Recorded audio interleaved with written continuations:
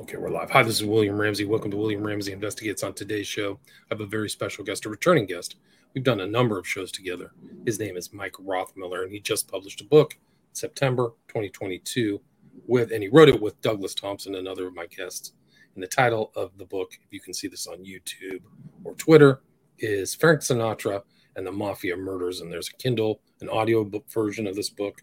But this is not the first time Mike and I have talked together. He's a very prolific author. He's done a lot of recent books. He's put out a lot of books recently. But the last one we talked about was the African slave trade and cannibalism. And I'll put links to these shows in the notes. So if you listen to this, you can just scroll down and find these earlier interviews I've done with him. But another one was really an internationally best-selling book. And the title of that interview book is Bombshell, The Night Bobby Kennedy Killed Marilyn Monroe. That was also with Doug Thompson. That was 2021. Then we also talked about Secrets, Lies, and Deception, Top Secret Presidential Telephone Transcripts, Top Secret Presidential Letters, Top Secret Documents, and Other Amazing Pieces of History. That's a 2-volume book. And Mr. Rothmiller has enjoyed a distinguished career in law enforcement, working across U.S. federal and state agencies with American and international intelligence services. He served for 10 years with the Los Angeles Police Department, including 5 years as a deep undercover detective with the Organized Crime Intelligence Division, or the OCID. He's a regular commentator on law enforcement and worldwide intelligence matters across America and throughout the world. He is a New York Times bestselling author of 23 nonfiction books, so very prolific author. Some of the other titles are LA Secret Police, Inside the LAPD Elite Spy Network, True Crime Chronicles, Volume 1 and 2, also Serial Killer Dr. H.H. Holmes Speaks. He tells a story from a prison cell. And then Cayman Snakes and Lightning, Defying Death in the Amazon 2021. But also as co-author, I did an interview with him about an interesting story, kind of like the Epstein of the UK back in the 60s and 70s, up until his death, Stephen Ward. And the title of the book that I interviewed Doug Thompson about is Stephen Ward's Scapegoat. A really fascinating story about the Profumo affair. But again, Mike Rothmiller is back, and we're going to talk about this book he just published. Very interesting. Title of that book is Frank Sinatra and the Mafia Murders. So Mike Rothmiller, welcome back to the show. Pleasure to be here. Awesome. So for people may not have heard our earlier interviews, I did a brief bio. Can you kind of talk about your writing? You're putting out many books, and what led you to put this particular book together, Frank Sinatra and the Mafia Murders, together? Yeah, I started writing my first book back in 1993, which was a New York Times bestseller about the LAPD intelligence network, how we were spying, who we were spying on, and so forth. So through the years, my interest is in nonfiction and doing investigations. And so I've gone over, probably 10,000 documents I've received from the federal government, CIA, from Freedom of Information Acts, and from mandatory declassification reviews. And some of those I turned into books, which you mentioned. And after we did Bombshell, Doug and I, on the death of Marilyn Monroe, we were discussing possibly the next book, and Frank Sinatra was a natural, because when I was working OCID, I had access to all the secret dossiers on Sinatra, Monroe, the Kennedys, you name it, all the mob guys. So I knew a lot of inside information about Sinatra. And Doug knew some information too from his reporting when he was a reporter. So we decided that was the way to go. Our publisher, Adlib in London, they loved the idea. And so that was the genesis of this book. Right. And so you had the secret documents. We've talked about your work at the OCID in past interviews, but there was a lot about Sinatra that they didn't want, that his handlers and people surrounding him did not want public, right? Oh, absolutely. Primarily, it was his close working relationship with the mob. And when I'm talking about the mob, I'm not just talking about one guy. I'm talking about the traditional mafia and the different families, whether they were in New York, Philadelphia, Chicago, LA, wherever they were. He had a very close relationship with them. And that stems from his childhood, where he was born and growing up. His mother was a midwife and also doing abortions. And his father was kind of a bartender, a little bit of muscle for some mob guys. And they said like a second-rate boxer, bantamweight. And so Frank grew up with this. He saw it all around him when he was a child. Some of the people in his neighborhood growing up were mob guys, and he knew it. And he didn't see anything wrong with that. He just said, this is life. And that was life as far as he knew it.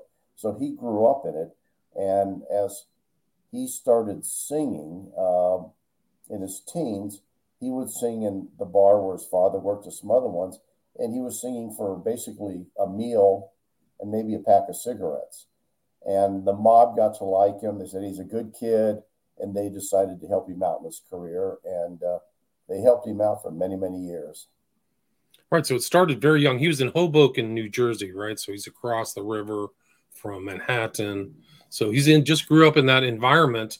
And it really, somebody was he always had something to rely on, family from different parts. Like you talk about him with these Fischetti brothers and very early going to Cuba with I think it's a very well-known kind of mob meeting where everybody was there. Can you talk about his relationships with some of those people? Sure. Well, first I'll go into his going to Cuba. That was when Lucky Luciano and a lot of the guys were down there for a meeting, and Cuba was still controlled, a lot of it, by the mob as far as gambling and so forth. And the Fischetti brothers asked him, because he already owed them quite a bit, to carry suitcases down to Cuba, and in the suitcase was $2 million in cash. And so he did that, and they brought him down under the guise of that he's going to entertain, because he was starting to be known then. He was going to entertain everybody and sing for them, and they enjoyed that. And while he was there, he was spending a lot of time with Lucky Luciano, and there were photos taken of him. He wasn't trying to hide it. He was walking on the streets with Lucky. They'd go for a walk. They'd go to dinner, different places. And so he had a very, very close association with Lucky Luciano. And that was because Lucky had already helped him out when he was starting to get, known, let's put it that way. Lucky and some other people, they put up $50,000 at that time to promote him. And basically the deal was, we're going to help you and you're going to help us. That's what it came down to. And so that occurred. And they helped him throughout his life. And then the Fischetti brothers, they're really interesting. And most people have never heard about them, but they were cousins of Al Capone. And they started working for Al Capone as enforcers. And they started running their own, if you want to say, mob operations under Capone's umbrella. And Frank and the Fischetti brothers became very close, and not just for a short time, over their lifetimes. And they're the ones that gave Frank the $2 million on behalf of the Chicago outfit to take down to Cuba. And also when Frank would visit Illinois and Chicago in that area, he would spend the time with the Fischetti brothers. He would stay at their house as a house guest. They would do whatever they wanted to do together. They would drive him around, introduce him to all the other mob guys, the outfit guys in Chicago. And also when they started opening up some car dealerships, Frank did a free commercial for them.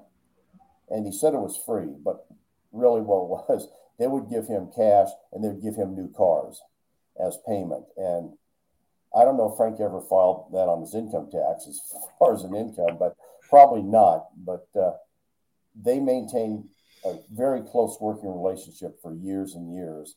And he had a deep respect for them, as he did for William Moriarty, who was the underboss of the Genovese family, who helped him out early on too. And he had a deep respect for them. One, from his growing up, his childhood and adolescence, he knew they wielded power. He knew they could take care of problems in their own fashion, and you never have that problem again. So he wanted to stay close to them because they could help him out. But also, he had a great deal of respect for them and fear. He knew if he crossed them, he's going to end up like so many other people ended up. So it was a long-term relationship, but it was primarily with the Chicago mob because they pretty much controlled a lot of what was going on in Los Angeles. So between those two areas, he was very tight with the Chicago mob. And also, when he'd go to New York or other places, the other mob families, the Gambinos, the bosses, the Godfathers, we get together. They'd go have dinner with him. They'd go, if he was entertaining, they would go to his concerts and so forth. Yeah, so it's a very close relationship. It was never really covered. There may have been kind of rumors or innuendo, but it was very tight, kept secret of how close he really was for most of his life, I think. But they were solving problems for him, but he had that. He would sing it there once Las Vegas became established, right? He was an essential part of bringing in gamblers and people, right? Yes, and you'll remember the name Bugsy Siegel. Bugsy pretty much started the new Vegas, and he was the front man out there for the mob, and then he was assassinated in Los Angeles. Frank, when Bugsy was alive in Los Angeles, Frank really had a fear and a reverence for him. It was very, very strange. And when he and Phil Silvers, the actor, would get together, they'd have dinner somewhere. If Bugsy walked into the restaurant, they would stop what they were doing, whoever they're with, they would stand up and nod to him, say, "Good evening, Mr. Siegel. How are you tonight?" or "this morning," or whatever it was. And it was a really strange relationship because they would also start having conversations about Bugsy, not with Bugsy, but Phil Silvers and Frank, about how Bugsy would murder people and how he liked to murder people. Did he prefer to shoot them? Did he prefer to kill them with an axe or a baseball bat and so forth? And so it was very interesting, if you want to say, the respect that Frank was giving to Bugsy Siegel. And there's probably a lot out of fear, too.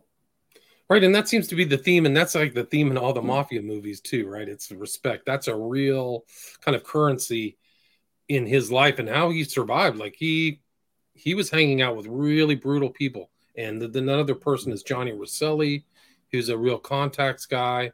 He knew him, Korshak. Can you talk about some of those LA characters who knew Sinatra and helped him out? Yeah, well, the various members of the Nick Licata family, that was the first family within Los Angeles. And then there are a couple other people came into play after that. But Sidney Korshak was an attorney, and he was probably the most powerful attorney within the entertainment industry across the country. And he represented Frank, and he represented some mob guys too. And if Sidney wanted something from the unions, the labor unions within the entertainment industry, he would just place a call, and he could shut down a movie set. He could shut down a television studio. He'd just call them, say, "Shut them down. Have you guys walk off." They'd walk off. So when Sidney spoke, the entertainment industry listened to him because, if you want to say, the respect they had or the fear they had for him. Frank had him as his attorney for quite some time, and he played the middleman between Frank and a lot of the mob for various reasons. Obviously, because Frank was under surveillance a lot when he was in Southern California by LAPD intelligence, the unit I worked, OCID, and he was also periodically surveilled by the FBI. But he would go to various meetings, and sometimes Johnny Rosselli showed up, and Johnny was Handsome Johnny, as he's known, and he was kind of the fixer and the middleman between the Chicago mob, between the Godfather Chicago and the entertainment industry. And you may remember there was a scene in the Godfather movie where a guy's horse head was placed in his bed. Well, that was based on Johnny Rosselli going to the head of Columbia Pictures when Frank wanted to part in the movie From Here to Eternity. They weren't going to give it to him. They didn't want him. And so all of that was taken off from real life. And Rosselli went and had a chat with Cohn, who headed Columbia, and said, "You either give him that part or basically you're dead." And that's how he got the part. And fortunately, there are no horses involved at that time. But there's also, sorry to interrupt, but there's also kind of a singer in The Godfather, at least the one or two, who kind of is based off Sinatra, right? Or Yeah, exactly. I That's can't who remember his character off that. theoretically is supposed to be. So you had Roselli out in California, um, basically running interference for the mob and overseeing the mob's interests within the entertainment industry. But that also extended into Las Vegas. And that was also keeping an eye on Frank and some of the other people they were, if you want to say, managing in some senses. Uh, so Frank knew that, and Frank would secretly meet with him. But where the meetings really took place were in Palm Springs, because during the winter, during that time, and up until probably the early 80s, the East Coast mob guys, a lot of them, especially the Godfathers and underboss, they would spend the winter in Palm Springs and the Coachella Valley.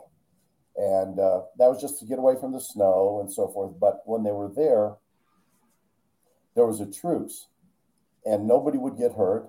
Nobody would theoretically pull any crimes. And they would get together and play golf, have dinner, meet at different people's homes. And Frank had a house there. And Frank would go down, and he didn't realize it, but he was being surveilled a lot of the times. And he would have meetings with these guys at their homes. He would go to them. They didn't come to him. And that's, once again, showing the respect that he had for the mob bosses who basically made him. And not that he was a made man, made his career, I'm talking about. And so he was surveilled many times, going, meeting with some of the mob bosses, some of the other bosses. Sometimes they'd go to a restaurant and they would walk in the front door, and all of them would walk out through the back door, through the kitchen, and meet someplace else or in a back room of the restaurant. So that was quite well known by law enforcement intelligence. And the media never picked up on that while they were down there, while this was going on. I suspect some of the media were told, but they didn't want to get involved. They just let it lie. I'd rather have a career and talk to Frank and not have to deal with the mafia myself. So it was very interesting, his career and his movements while he was in California.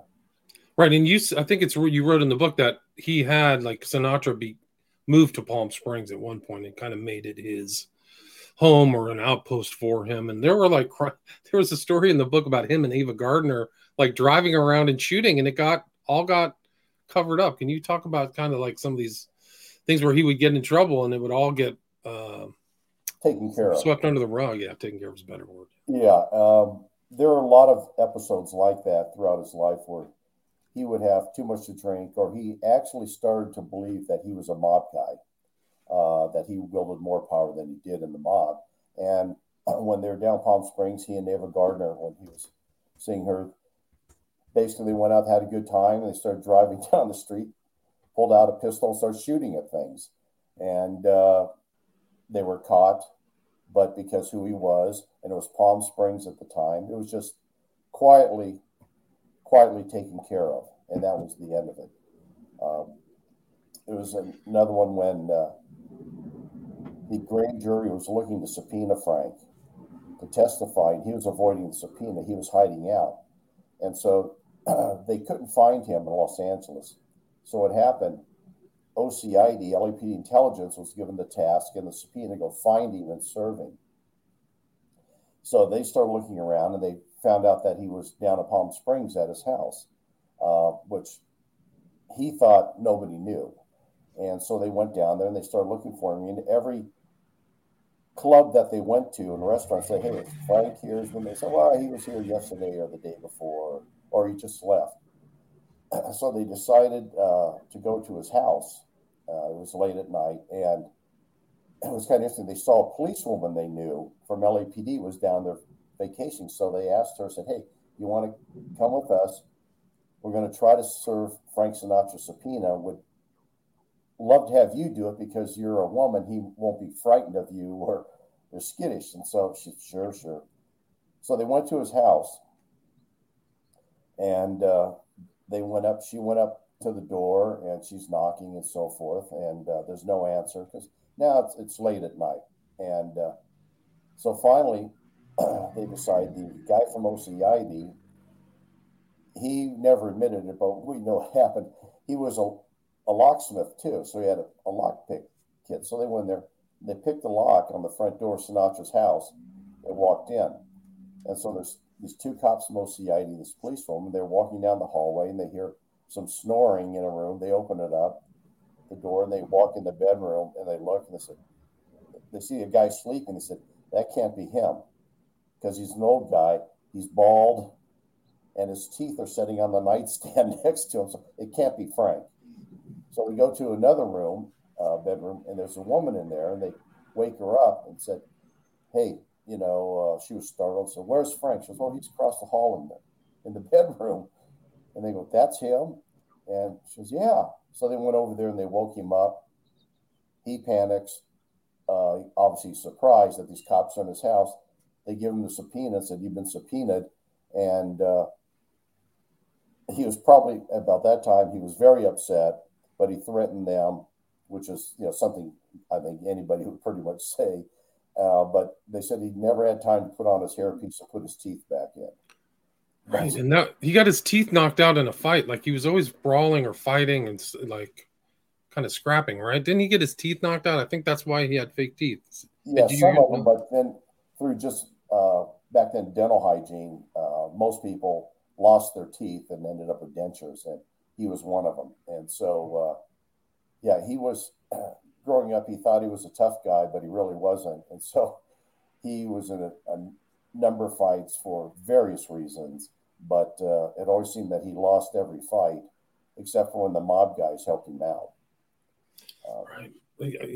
Back in his early days, he wasn't very, he wasn't physically imposing. I think he wrote in the book he's like 130 pounds or something, but he tried to, like his dad, tried punch over his weight. He was a small guy, and even some of the other women made a comment about his body biological aspects in the book, but we won't get into that now. But but he was a very active womanizer too, right? Like he just led a very, very curious early life in his early days. But some of those people that you mentioned too ended up dead. Like Willie Moretti ended up dead. There was, who else got shot? It was, Rosselli ended up dead too in the 70s, right? And they found his body in a 55-gallon drum in Tampa Bay or somewhere in Florida floating.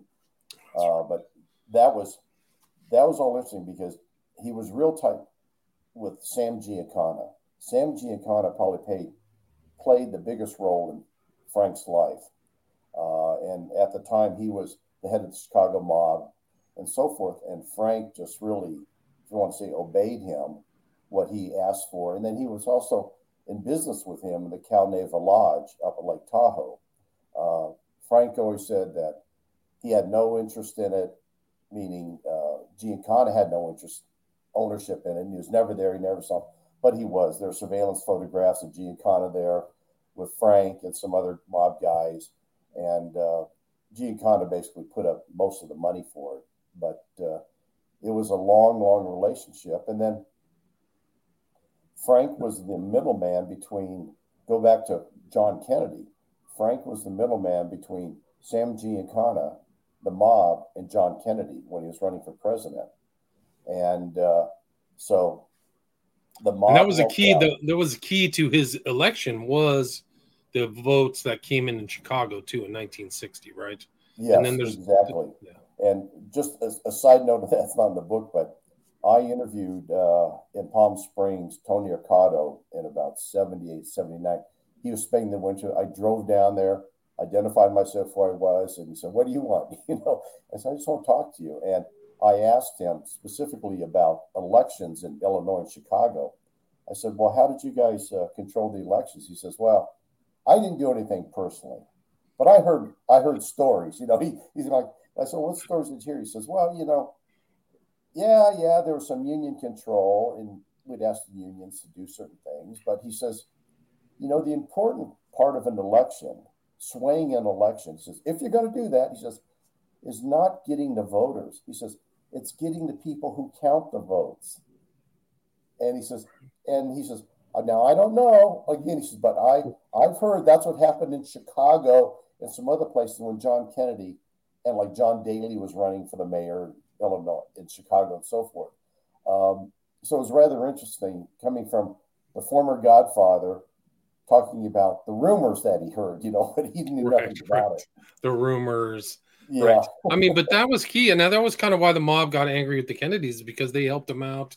Then Bobby. And that ties in, the Cal Neva and Sinatra ties into your earlier book, Bombshell, too, right? Exactly. They decided what happened. Frank went and had a meeting through his turnstile with Joe Kennedy, the father, and Kennedy wanted the meeting, so they got together. And what's the deal? He says, well, we need your friend's help. Would really be appreciated in Chicago and some other places, West Virginia and so forth, for the election. Can you help? And have your friends help? And Sinatra knew what he was talking about. And so he said, sure. So that's when he went and got in touch with Sam Giancana and said, this is what Father Kennedy's asking for. Can you help? And they said, sure, we'll help, because they thought at that stage, if he gets in, JFK will owe them big time. And that will cause them to basically lay off the investigations on the mob as far as bookmaking, gambling, prostitution, and so forth. Well, when they got in, it turned out to be just the opposite. RFK, Robert Kennedy, started going after them, and they were really mad about that. And but some of that calmed down a bit, is that JFK was having an affair with a woman named Judith Exner at the time. Judith was the girlfriend of Sam Giancana. That's right. And so when she wasn't with Sam, she would meet with JFK somewhere when he's president, and even before he's president. And so one day, JFK calls he doesn't know it's Sam's house. He's got a phone number where Judith is at. So he calls Judith, and he's talking to her. Well, what he didn't realize, the FBI had a wiretap going on that phone. That was Sam Giancana's house she was at. And so he's talking to Judith, blah, blah, blah. So J. Edgar Hoover gets the recording and calls on Robert Kennedy. This is what the intelligence says. And said, hey, I want you to listen to this audio recording of your brother and this woman. And he said, well, who's the one? He said, Judith Exner. And just so you know, she happens to be the girlfriend of Sam Giancana, the head of the Chicago mob. And she's at Sam's house when your brother's talking to her. And so it's basically, Hoover said, don't worry, it's our secret. It's safe with me. But at that stage, Hoover knew he was never going to be replaced at the FBI as long as the Kennedys were in. So it was a very interesting connection between them. And Sinatra played the middleman in all this with Judith and so forth, introducing her to Sam Giancana. So you see the mob, you see the president, you see politicians, and Frank, and they're all in the same circle. Right. It's just incredible. It's this incredible mix of different things. And that's Korshak, too, was like above board, but also sub rosa with all these gangsters and mobsters and blackmail, right? And so yes. It's not just Hoover, but Kefauver, too, was looking into this stuff in the 50s. And it involved all these guys, too, right? There was that meeting that Sinatra had. He was either deposed at the Rockefeller Center or something. Can you talk about that? Like they wanted him, he agreed to do it at 4 a.m. Yeah, it was part of the federal investigation into the mob and his connection and so forth. And he didn't want to show up. And so he was fighting. And then they finally made accommodations for him that they would meet at a hotel in the middle of the night. And they'd talk to him then. And so they started asking him questions. And the attorney, potentially prosecuting attorney, was asking him questions. And Sinatra lied across the board. He denied everything. Well, do you know Sam Giancana? No. And this guy's got a stack of photographs when they're together. Do you know Lucky Luciano? No, never heard of him. Well, here's some photos of you in Havana with him, this sort of thing. So it went on and on. But it was interesting that they showed that difference to him and said, okay, we'll meet with you where you want to meet, as opposed to dragging him in front of cameras and everything. as they generally did for the Kefauver hearings, some other ones. But it was very interesting because they didn't prosecute him on anything, even though he was lying, he was completely lying. The FBI agents there, he lied to them, but Yeah, he's perjuring himself. That's a charge. You could definitely be taken to, get a criminal charge and be prosecuted for that. Oh, absolutely, lying to the feds. And but that was just, it was a different time, and the feds knew the power or they suspected he had a lot of power through the mob. And it wasn't just Chicago, New York, Philly, Detroit, Miami, New Orleans, Los Angeles. He had connections with all the families. So it was a very interesting situation how the feds were pushing him, but he actually started to believe that he was a powerful mafia godfather in his own world. And there are other stories that we learned from talking to people that knew him and knew the mob who were dealing with him, where he would basically want somebody beaten or hit. And happened to be was a mob person, and they'd go, yeah, okay, Frank, we'll take care of it. In one example, there was a run-in he had in Las Vegas with a pit boss. And the pit boss was part of the Chicago mob. And and Frank didn't know that, and he got upset with this guy over something. They were screaming. Frank called his friends in Chicago, said, I want this guy taken care of. I want him, hit, for a better term. And they said, what was the problem, Frank? Who is it? So he tells them, they go, okay, we'll take care of it. He's going to be gone. Don't worry about it. Well, they just moved him up to Reno.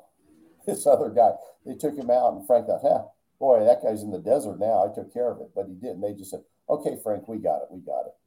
And they just transferred the guy, then brought him back later. And Sinatra's career, he had definite ebb and high. Like now he's like one of the greatest singers of all time, but he wasn't always assured of like being the top. I guess when he went back to Vegas, that probably when the Rat Pack and stuff like that kind of assured it. But there were questions, in the 50s, whether he was going to be as influential as he became, right? Exactly. He was pretty much on the brink of being broke for a while because he had bills like crazy. He and Nancy separated. He had kids to support, and the mob didn't like that because it drew too much attention to him. And they were saying, hey, go back to your wife and family. You can do what you want, beyond that, but don't have it out in front so everybody can see it. And it was to the point where they were looking at him as not being a money machine, a cash cow for them anymore. And he was starting to draw a lot of attention to them, unwarranted attention, and they felt unnecessary attention because of philandering and things he was doing. And there was one time some of the mob people started talking about, well, maybe it's time for him to go. And they weren't talking about leaving the country. They were talking about killing him. But through Gene Kahn and some of the other ones, hey, he's our friend. He's been our friend for years. Let's just back off. And then, like I said, after From Here to Eternity and so forth, he started coming back. And then, as you mentioned, the Rat Pack and so forth, when that pretty much formed in Vegas, that was his rejuvenation. Right. Like, yeah, it wasn't assured. Like, so it was him, Sammy Davis Jr., Dean Martin, Joey Bishop. Yeah, so forth. And just like, well, in the book we have it, a lot of people don't know how Dean Martin started. Dean Martin started as a pretty much a little low-level mob guy. And he changed his name and ended up with Jerry Lewis, and the rest is history. But it was interesting because Frank was, if you want to say, chairman of the board, which he was going by when they had the Rat Pack and everything. And he did some good things. He did some good things for charity. He helped out Sammy Davis and a lot of African Americans along the line. So it wasn't all bad, but there were some bad parts of Frank. He wasn't a real likable guy, and he was very vengeful. If you crossed him in any fashion, that was it. You're done. And that's exactly what happened with John Kennedy when he was president. He was supposed to come down and spend time with a few days with Frank at his house in Palm Springs. Frank had it all decked out, remodeled, a suite for new lines, phone lines put in for the Secret Service and everybody. And he was supposed to come in and stay with him. And at the last minute, he canceled. And it was up to Peter Lawford to tell Frank that the president was not coming to visit him. Instead, he was staying with Bing Cosby at his place in Palm Springs. And that just flew Frank off. He had a very short fuse and he just exploded. And from that time after, he wanted nothing to do with them. And if anything, if he could hurt them in any fashion, he would have done it. He hated JFK after that. The Kennedys were very skilled at creating their own enemies. They just had so many people who didn't like them. It was really unusual. I don't know if that's the case in other presidential history of like maybe Lincoln or something like that, but they just angered a lot of people. But there's a lot more in this book. Sorry, go ahead. No, I was going to say you're absolutely right. But we're at the 36-minute mark here, Mike. I mean, there's a lot more. There's a lot more to this story. And Sinatra, he lived till 82. And I mean, what else can people expect in the book? And there's an audiobook for this too, right? Correct. Right. Well, one couple things. One, there was a connection between Frank Sinatra and Harry Reid, the deceased senator now, with getting Frank's gaming license in Nevada. Some cash exchanged hands, and all of a sudden he received his license back. And then also, when Frank was going for to try to get his license reinstated, he went to the CIA and offered to be, for better term, an unpaid spy for the CIA. And part of that was, he said that he could meet with royalty, like in the UK, he could meet with the Queen, the Princess, he could meet with royalty and heads of state and VIPs around the world, and they would never suspect that he's working for the CIA. And he wanted to do that. He made the offer several times, thinking that they would step in and get him his gaming license back.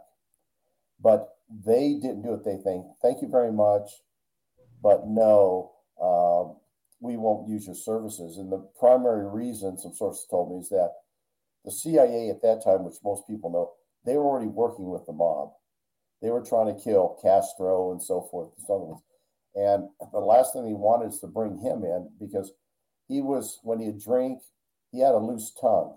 And they're afraid that, wait a minute, he may say something about what he's doing to one of the mob guys. The mob guys, it will all of a sudden be known, and they would back off. So they just thanked him for his offer, and he went away. But then he went to the FBI, tried to do the same thing, and they said, no, thank you, because a lot of their guys are dealing with the mob. So he tried in a number of ways to, if you want to say, work the system, and he went all the way up, but it didn't work.